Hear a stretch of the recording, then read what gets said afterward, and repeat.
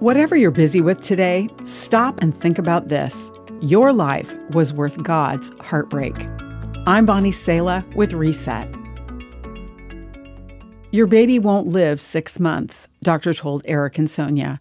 A rare genetic disease would likely take their unborn baby's life shortly after birth. Their devastation couldn't even be put into words. Friends and family assumed that they would abort the pregnancy or emotionally distance themselves. They expected them to cancel the baby shower and stop decorating the nursery. But that new mother and father decided to celebrate their baby's life all the more if they had to squeeze all their joy and love into just a few months. Sonia lovingly knit dozens of outfits. Eric carved a crib. They gave him as many kisses and snuggles as his short life could hold.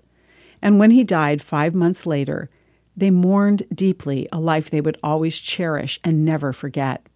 Love this bold and fearless, even in the face of loss, is like God's love. God knew something of how those parents felt because he knew his only son would die before he was ever born. The Bible says that God showed his great love for us by sending Christ to die for us while we were still sinners.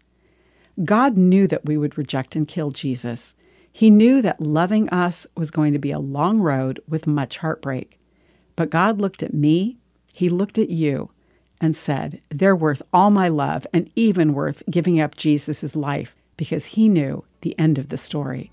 God has compassion for your heartbreak. His love has written a new ending to your story, and he offers his love today to all who will have it.